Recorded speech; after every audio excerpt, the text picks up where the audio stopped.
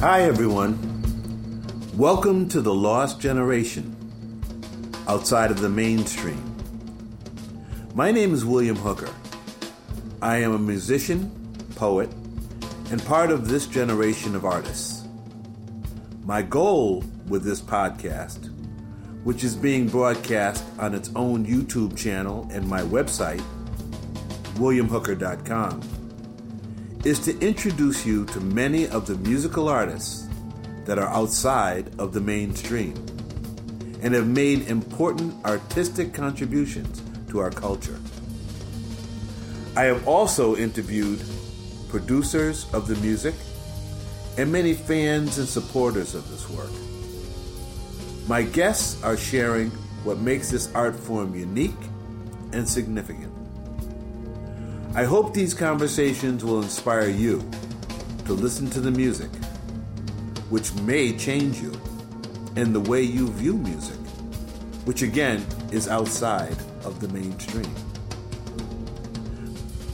Today, I'll be interviewing Sarah Manning, saxophonist, composer, and band leader. I hope to be airing new interviews on the first of each month. We are presenting these interviews, and we have so many amazing interviews coming up that you will be hearing in the future. This is The Lost Generation, outside of the mainstream. This is a story that needs to be told. Sarah, it's such a pleasure to have you here. Thank you for having me. I'd like for you to briefly tell us about yourself and tell us about some of your music, very briefly, so that we get an understanding of who you are as a saxophonist, composer, band leader, etc. Sure. I'm a saxophonist and composer, and I've kind of moved away from more of the straight-ahead scene over the years into more of improvised and experimental music in the last few years. And right now I'm working on exploring women's anger in music through a piece called Transmuting Anger, and a larger multimedia work that I hope will debut in the next couple of years. That's going to involve a written score and curated imagery, and also the work of a journalist who's written a book about, or an author and activist who's written a book about women's anger. And what instruments do you play? I just play saxophone, and I just play alto. I kind of made a conscious decision, over the years. I briefly played the flute and experimented with doubling, but I kind of found that in alto, there's just so much that I want to do with the instrument.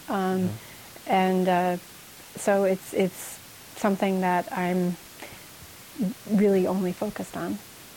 All right. And you did mention that you, prior to this, you did mention that you were originally from Connecticut, but then you moved to the Bay Area. Mm-hmm. Is that Oakland, San Francisco area? Yeah. The north?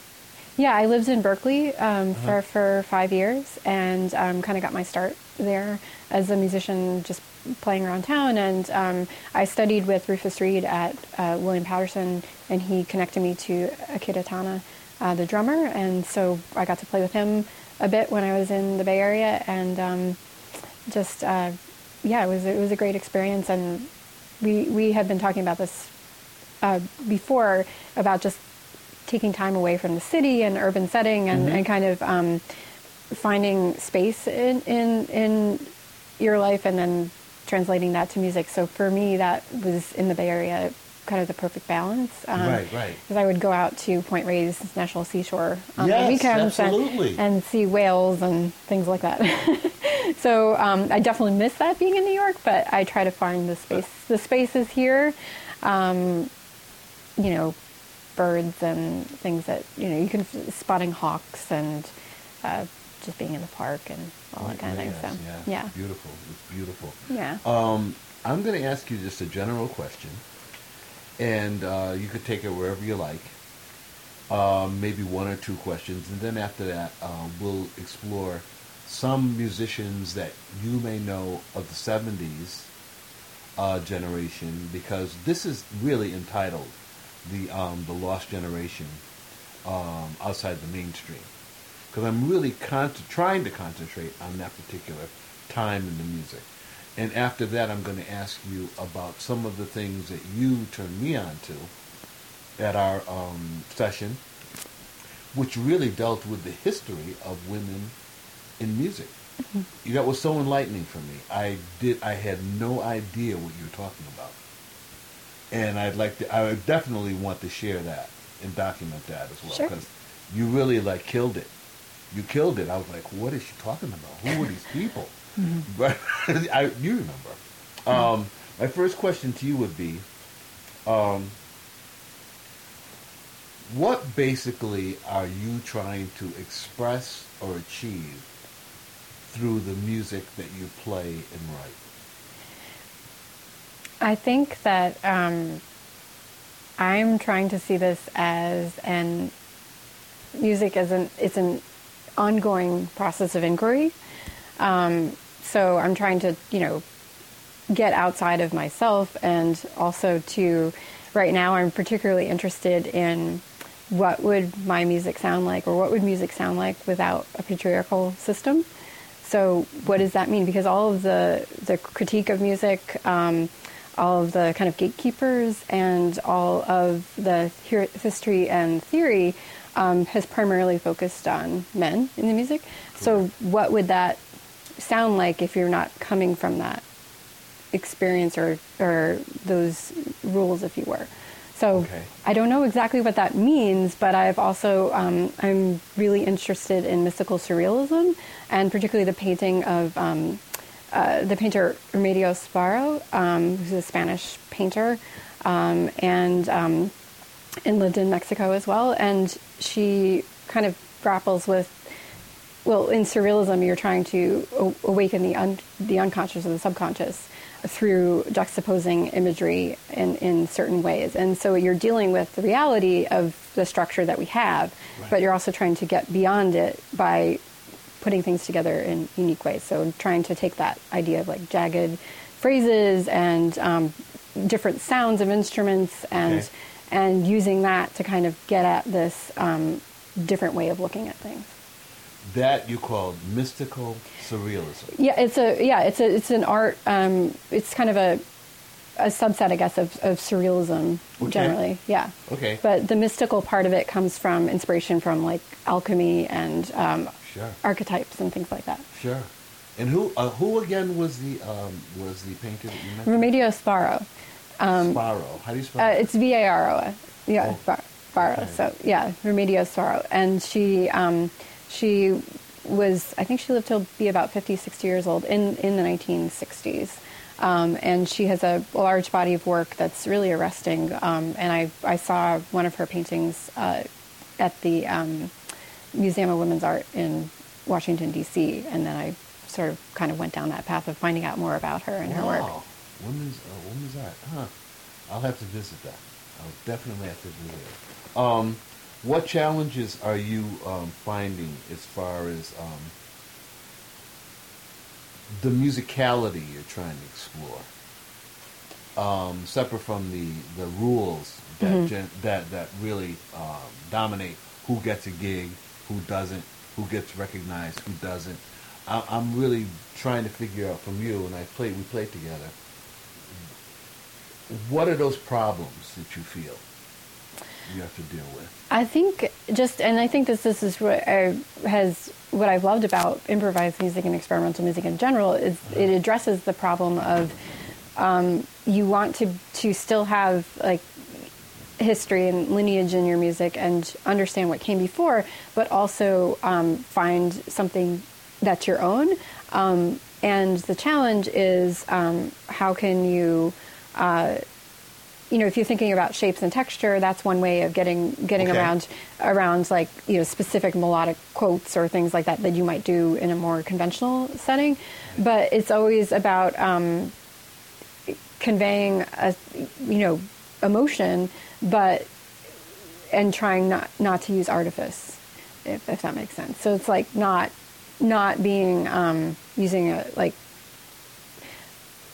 tropes or just getting beyond cliche and all of that kind of thing. Okay.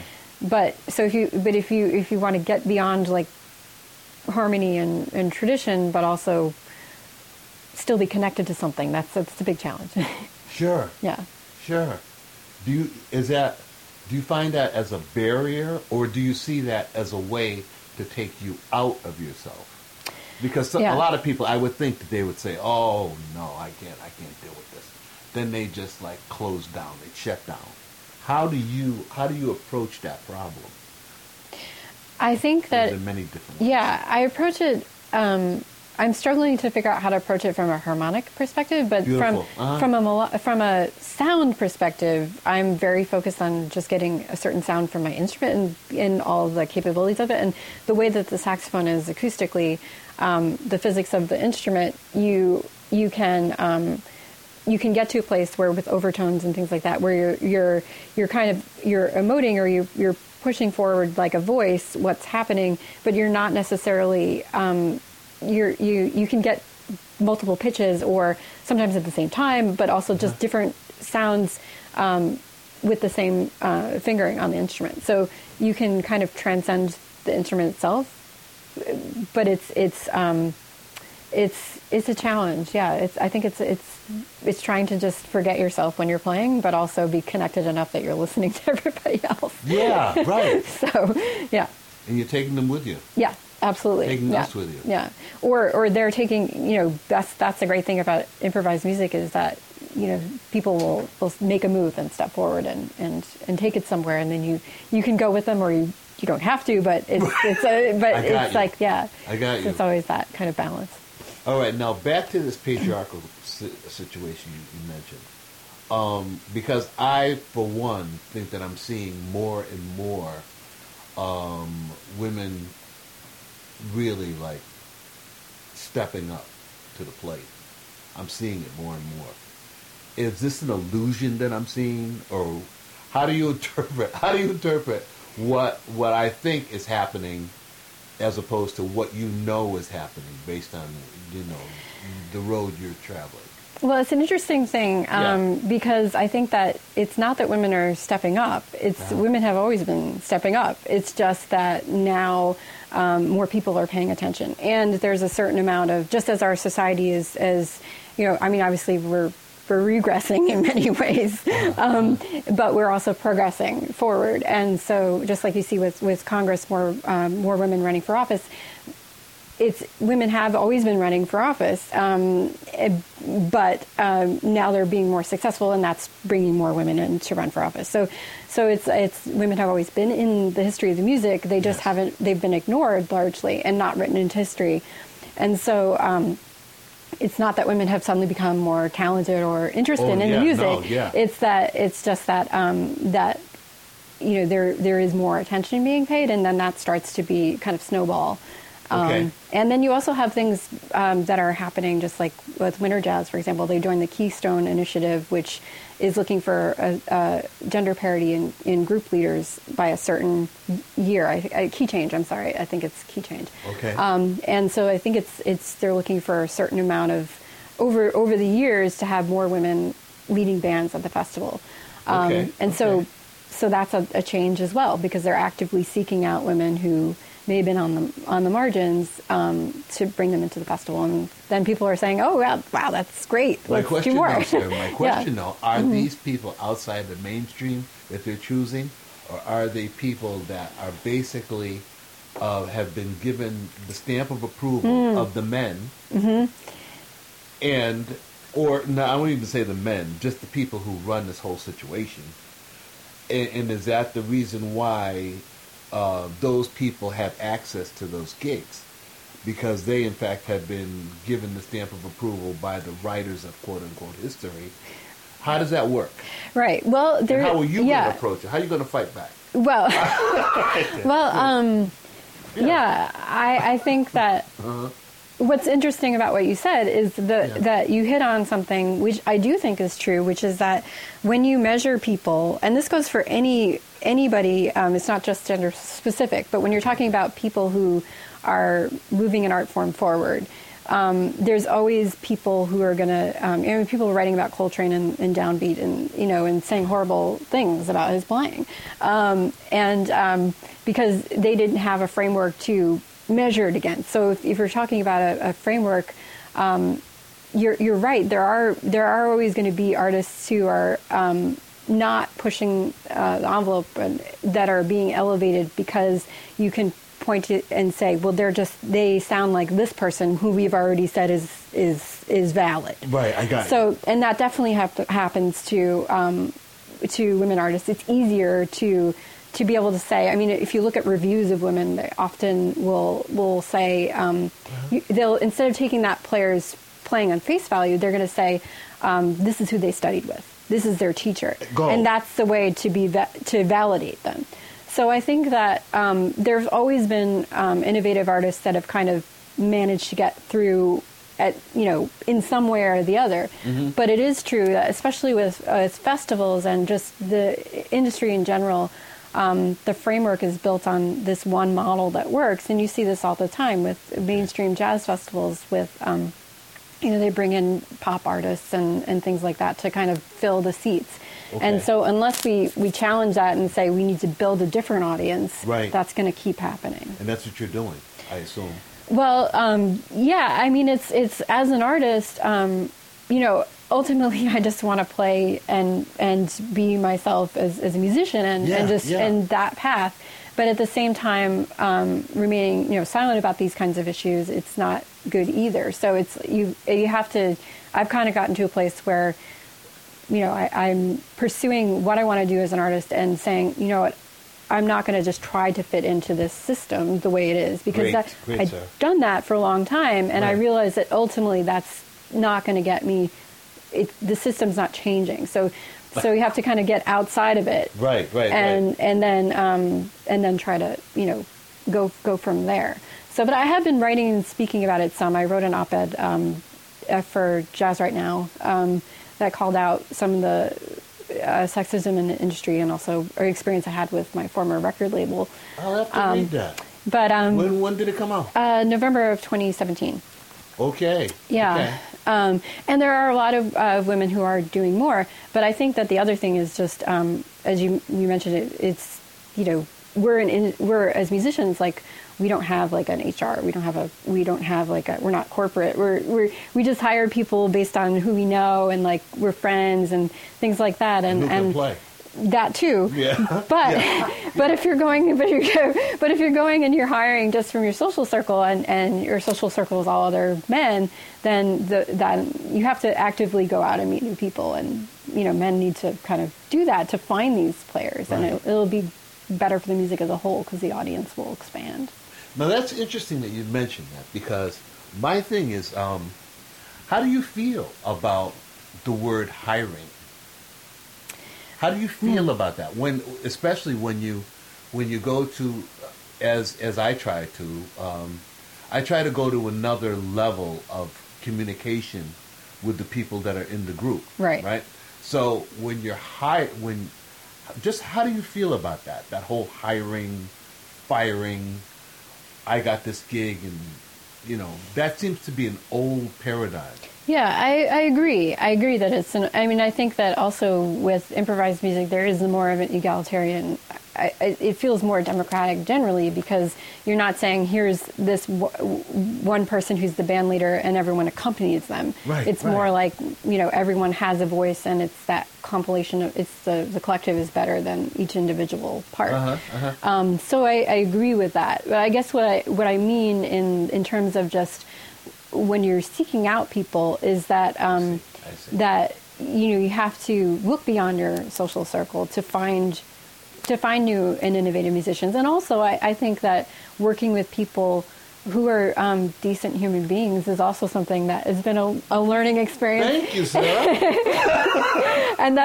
But that's the thing too. It's we're creating together, and that no matter how great somebody is as a talent, if they're not a decent human being, it does inhibit the music. I really believe that. All right, we're going to take a brief break, and then we're going to go into the second part, which is my asking you specific people and you could tell me about their music. Okay. Not about them as personalities. Sure. If they messed over you or whatever. I don't want to know that part. I want to know how you feel about their music, and that there are other people that you can think of, because a lot of times I ask people and they say, I don't know that person. I don't know that person. There may be people that you know of that you could turn us on to. Sure. And it can work like that. Zena Parkins. I know of her, and I don't know that much about her music. So. Let's see. John Paul Borelli. Also don't know. So I feel like we're going to probably run into a lot of people that I don't know, All right. simply because I've come to the improvised side of music a little bit late. So I'm still discovering a lot of musicians. Oh, okay. Mm-hmm. Geez, I wish I had asked you for a list. Did I ask you for a list? No. No, I didn't ask you for a list. Okay. You did bring in Brigham Krause. Yes. Would you tell me something about his original music? Because I know him as a monster player. Yes. There's no doubt about that. Multi-instrumentalist. Would you tell me something about his music? Sure. I think Briefly. I think that the way he approaches the saxophone is unlike anyone that I've ever heard before. And I think he approaches it with shape and sound and texture. Or alto. He doesn't Okay. play tenor.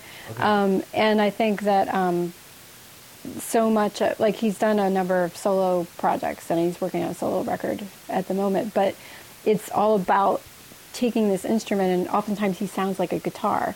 So he actually plays guitar in one of my groups. Okay. And what has been fascinating about that is because I hear his alto playing in his guitar playing. And he often does sound like a guitar when he's playing alto. So he's someone who's really taken the saxophone to a different level. I see. All right. Let's see. Are you acquainted with Amina Claudine Myers? I know who she is, but I don't know her music very well. Or let's say Nicole Mitchell?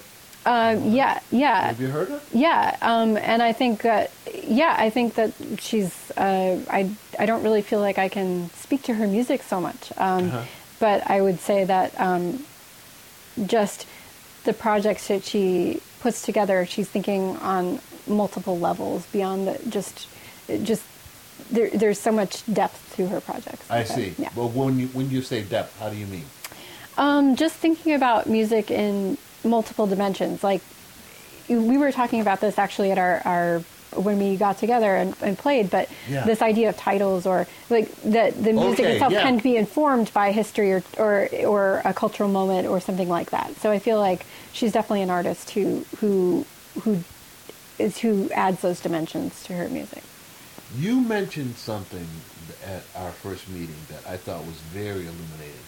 You told me about someone that was in Duke Ellington's band, and I forgot her name. It was actually Lil Hardin, and Lil Hardin, yes, okay. And she was in Louis Armstrong's Hot Five. Okay. And a piano player and composer, and she wrote. You can look up on Wikipedia now, and it's still attributed to Louis Armstrong, but she wrote Struttin' Some Barbecue as well as a number of other compositions, and it's only been recently that that's been attributed to her. So she's a very early woman on some of the earliest recordings that we have. And name some others that you know of that are in that historical, that are coming out of that historical branch of the tree that is about what we're talking about. Sure. Well, Melba Liston is a trombonist. So she's a bit later. And then also International Sweethearts of Rhythm, just as a band, which is a big band that featured just women. How many people? Standard big band size. I'm not, so maybe 16. Like 15, 16? Yeah. Really? Yeah, and also, so I want to say, I'm going to get my dates wrong, but this would be probably early 40s, but I might be a little bit off on that, so I will look this up afterward to find out I'm wrong. All right, go. But we were talking about after World War II that when women took on a lot of roles in factories, but also during World War II, they took on roles in big bands, and there were actually many big bands in the U.S. that were all women. International Sweethearts of Rhythm is particularly noteworthy because they're white women and black women in the band. Okay. So one of the first bands that was integrated at that period of time. And they're traveling? They're traveling, and they're dealing with both sexism and racism on the road. So they definitely had death threats, and so they're really and what I find the most amazing about it is that I didn't know anything of this history at all, and I still don't know a lot, because it wasn't taught in school. And when I say by school, I have mixed feelings about when arts are taught in school environments anyway, in academic environments, because of, there can be like a sort of theoretical analysis that is applied that doesn't really work. I agree. But studying jazz and jazz history in school, and then not learning about the International Sweethearts of Rhythm, for example, and these players that have been around for a really long time. So. There's a person that I must mention that had a profound effect on me. Her name is Barbara Donald. I don't know her. Yeah, I will have to look her up. Barbara Donald was. You must. She's profound. She is profound. I mean, in the sense of her approach to the music, and she was totally outside the mainstream. Not of my generation, but when I first saw her play with Prince Lasha and Sonny Simmons and Charles Moffett, those people, she's the person you have to check out. Yeah. All right. I'm going to think of others. Name a couple of women that you know that are on the scene now that you think have a profound outside interpretation of this music. I don't want those that are like, I could pick up downbeat and read about them. I don't want. Sure. Well, Matana Roberts, for example. Matana Roberts, for example. Okay. So she's. What about her music? Well, again, she's multidisciplinary. So she's a saxophonist, and she has gone in and done field recordings for some of her projects, and she also takes photography and imagery. She's done an exhibit at the Whitney called I Call America. Okay. So she's thinking about music in multi-dimensions. She makes collages, and she's always operated in a framework that's kind of outside the mainstream. I agree, because she's from Canada. I didn't know that, but I know that she's someone I deeply admire, and she's just also, I know she's lived on a houseboat before in Sheepshead Bay, and so she's had all these experiences that, to me, it's like this idea of living your life as an artist in every dimension. Oh, okay. All right. Every dimension, yeah. We'll talk about her a little bit later, because I came across her with the Acid Mother, Temple Acid Mothers, I believe. What's the name of that group? Yeah. You know that crew? I'm not sure that I... All right, well, that's a Canadian crew. Okay. Give me another one, please. Well, I think there's a lot of interesting younger players coming up, and that are, again, operating in different frameworks. So give me those that I don't know. Jessica Ackerley, she's a guitar player. She's also Canadian. I don't know about Matana, but she's a Canadian guitar player. I think she's in her late 20s, early 30s. Okay. I've been playing with her a little bit recently, and she's coming from the improvised tradition, but also she's also got a foot in indie rock and other kinds of genres. Okay. So yeah, and again, like someone who's like very interested in textural kinds of sounds from the guitar. I have a problem with texture. My problem with texture is that usually people that play with texture, this is my opinion, and you can straighten me out. People that play with texture, they really don't know how to play. I mean, seriously. I mean, when I say don't know how to play, they're into this thing like this. But like I've seen people be into this thing like this, like a Sonny Sharrock perhaps. And when he decides to actually like play notes, he could do both. But there's these people, a lot of people are these textural guitarists. Oh, I'll give you texture. As soon as they say that to me, I don't want to play with them. Well, I don't know why. Yeah, she's definitely not that kind of guitarist. I don't know why. She definitely could play. She's a great player, so she can play melodic, and You she's a understand what I'm composer. saying. Yeah. I understand what you're saying, and I think that it's an interesting point. It's what it feels like to me is that I think that you have to have mastery of your instrument to get to a place where you can kind of get past that. You have to have a certain kind of mastery in order to be abstract, I think, because otherwise it's not grounded in the abstraction is not grounded in anything. So it's like, people always say you have to know the rules in order to break them or something like that. So I'm not sure that I'm not like sure exactly how much of a particular rule system, but just with an instrument, just being able to control your pitch and to make as a saxophonist to not lose control, but sound like you're losing control of the pitch, or to create the pitch going all different directions, and you have to have a command of your instrument. Otherwise, it's meaningless because you're just, So that's what I feel like we agree on. We're coming from the same place. I just haven't met those other people that you have to turn me on to. Because I just mean meeting people like, I'm going to do some textures. And I'm like, please stop. But you see, that's my own. Give me another one, please. Hyeon Kim. She's a cellist, and she's based in Seattle now, but she was here in New York, and she did some work she has an album on John Zorn's label, and she's an improvising musician, but she's also very rooted in modern composition, like coming from her, and so new music, and so she's someone who has, is just a really exceptional composer. Interesting. And it's also, I find like the people that that I really want to emulate or just learn more about as artists are coming from more of a holistic perspective. So it's not just one genre. They're kind of thinking about music or art generally in a more holistic way. Okay, because I have worked with Okyo, and she's cellist, as well as do you know David Levin?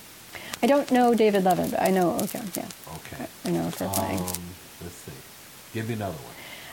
You're putting me on the spot here. Yeah, well, it's just that if I do those, and like, all right then, I'll give you some. I'll give you some, and you can just say, I don't know. Right.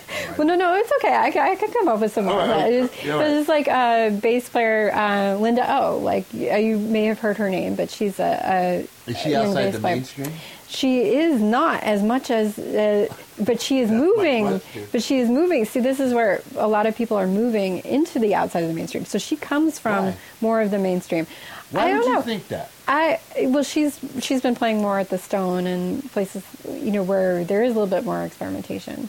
Why do you think people are moving outside the mainstream? Well, is it because all of a sudden they realize that they can pay the rent, so maybe I'll take chances? And some people, they just start off taking chances, like a Will Connell. I'm just going to take chances. I don't care. You see, I respect that. Yeah, I don't know. I think that there has been... I do pay attention somewhat to some of the mainstream magazines about jazz, and I am seeing more interest in music that is outside the mainstream. In some... more than I have before, which is not necessarily like any kind of sea change in the music. Okay. But I do find it really interesting that, for example, Nels Cline, the guitar player, who's in Wilco, so he's in a very mainstream band, like his idea of like, at least in my mind, of the most fulfilling situation to play in is to play for 20 people at the Stone when he's on touring on big stages the rest of the time. So I think that, we're all doing what we can. So it's we have to, some people, it's not necessarily, I don't know, I've made the decision that I don't want to play restaurant gigs anymore partly because it wasn't fulfilling, but partly also because I just got to a point where I'm not a player who's going to go in and be able to like just step into that role. And so it's sort of that decision is made. I'm not a chameleon as a player. Okay. So I think that players who are more like that it's easier for them to fulfill multiple roles. And why not, play some more mainstream music to pay the rent? I hear you. But I think for me, it's not something that I feel like I always stick out, sound wise.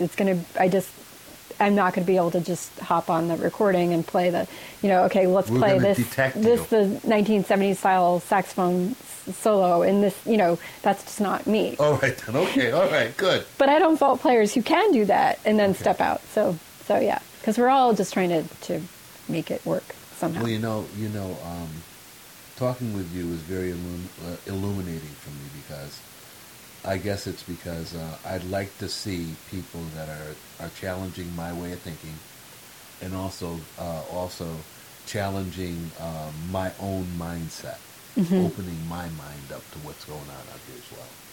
And I gotta say, I really do hope that you and I can be playing more together. That would be wonderful. And you're going to be introducing me to people that you know. I'll introduce you to people that I know. And we continue this dialogue about what this present time means for both of us. Yeah. Because it's very important. There's a lot of things going on in terms of the world, the vibe that's happening in this music, who's coming into the music, who's choosing not to stay set and sedentary, and we just have to keep it moving forward. And I really am glad that I think that you're one of the people that's going to help do that. Well, thank you. I think we all need to work together and just have these conversations, because the last thing we need is, when there's so much against the music generally, the last thing, artists talking amongst themselves is the most powerful thing that can be done. Yeah. Sarah, thank you so much. Thank you. Thank you. Thank you for tuning in. In months ahead, you will have the opportunity to hear from many more Lost Generation artists and supporters. The audio-only version is available wherever you get your podcast. If you haven't already, make sure to subscribe to hear upcoming episodes.